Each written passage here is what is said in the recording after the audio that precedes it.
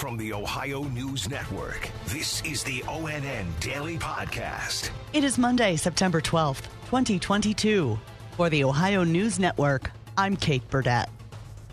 3 people were shot and killed in separate incidents in Toledo on Saturday, putting that city's total homicides this year at 44. ONN's Kaylee Kirby reports. In West Toledo, just after 3 a.m., police found 33-year-old Aaron Gaston dead in his vehicle. TPD says he was shot and killed while in his car. Then nearly 12 hours later, a man was shot in East Toledo. He was taken to the emergency room where he later died. And then just a couple hours after that, in West Toledo, another shooting. The victim is 40-year-old Eric Ham. The suspect, 38-year-old Adam Link, was arrested on scene and charged with murder. I'm Kaylee Kirby.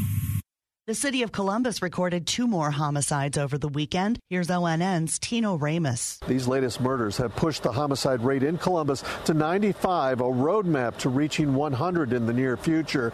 You know, last year was a record year with 204 homicides.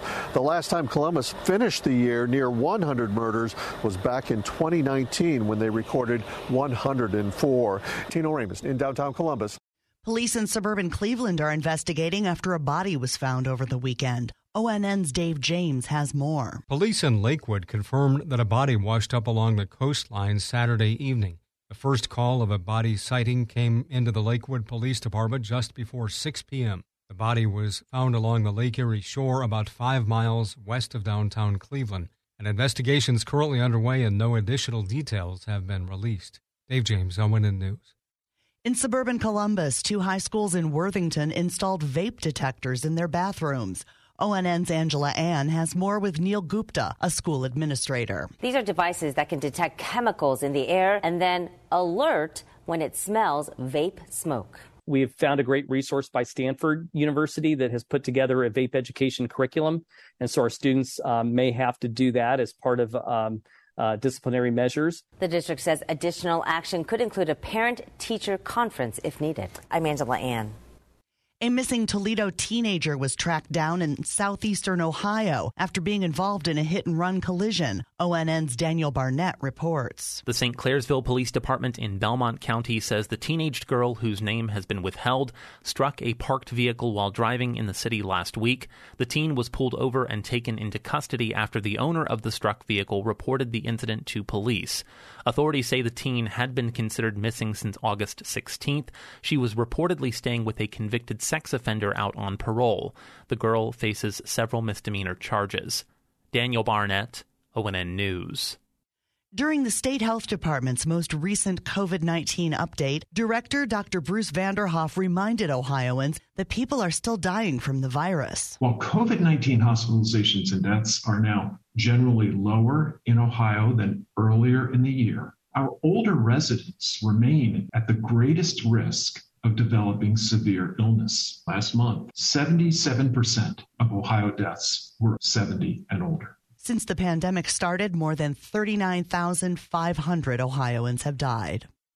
A statewide race in Ohio could come down to the wire. ONN's Clay Gordon has more. A new USA Today and Suffolk University poll shows just how close the J.D. Vance and U.S. Representative Tim Ryan race for Senate actually is. The Democratic congressmen maintain a small lead with 46.6% compared to 45.6% of voters who plan to support Vance.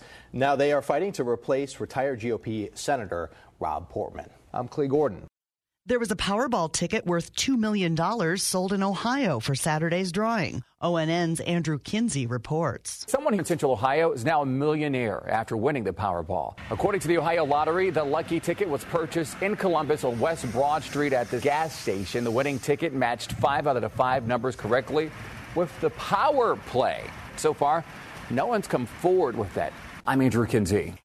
Some Walmarts in Northeast Ohio are getting makeovers. ONN's Holly Strano in Cleveland reports. 14 Walmarts across the greater Cleveland area will be getting a remodel, according to the retail giant. It's part of the company's plan to invest over $85 million into Northeast Ohio in an effort to provide a more efficient experience. Some of the stores included in this remodel plan include Medina's Pearl Road location, Illyria's Chestnut Commons location, and then Cleveland's Steelyard location. Among other stores getting remodeled are locations in Ashland, Oberlin, Akron, and Canton.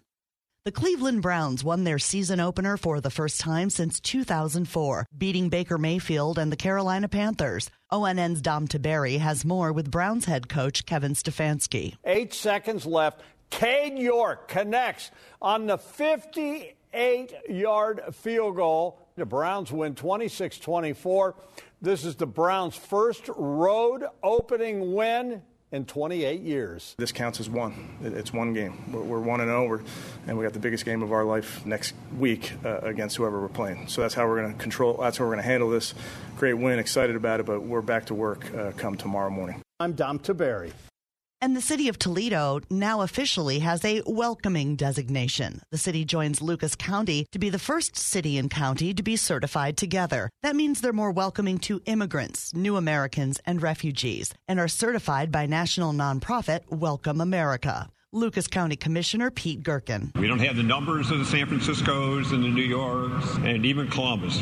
But I'll tell you, when you come here and you're from somewhere else, you become one of us pretty quickly, and we become part of you. And that's the secret to a welcoming community. Toledo is the 16th city to earn the title. Special thanks to our affiliates WBNS TV in Columbus, WTOL TV in Toledo, and WKYC TV in Cleveland for their contributions to today's podcast. I'm Kate Burdett on the Ohio News Network. This has been the ONN Daily Podcast, a production of Radio Ohio Incorporated on the Ohio News Network.